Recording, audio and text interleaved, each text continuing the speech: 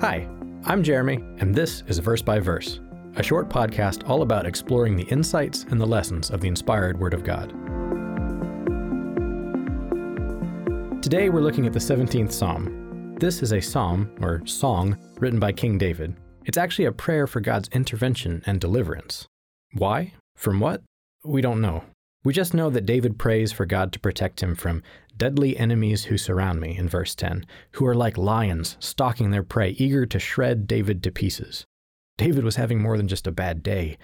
His life was in danger. There were people looking for an opportunity to destroy him. But David has faith in God. Throughout the psalm, he talks to God as the one who will keep his feet from slipping, the one who will answer when called upon, the one who saves those who trust in him. That's remarkable. That's not always easy to remember when things aren't going our way, especially when our lives are on the line. But that's not the only remarkable thing about this psalm. In verse 15, the very last verse of Psalm 17, David writes, "As for me, I will see your face in righteousness. I shall be satisfied when I awake in your likeness." Now, the Bible tells us that the human race was created in the image of God, that our physical bodies were designed in some capacity to resemble our Creator. But even though we might look like God, we're still a long way from being like God.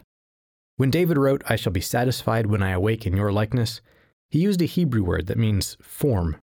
David was confident that one day he would find himself not only created in the image of God, but in the form of God.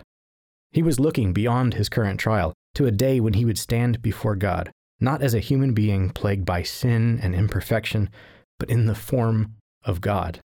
In his likeness. He would see God's face in righteousness. The Apostle John looked forward to the same incredible transformation. He told the church in 1 John 3 verse 2, "Beloved, now we are children of God, and it has not yet been revealed what we shall be. But we know that when he is revealed, we shall be like him, for we shall see him as he is." All of us face trials. You may be in one right now. Like David, you may feel as if deadly enemies are surrounding you. And we can look to God as the one with the power to rescue us from those trials.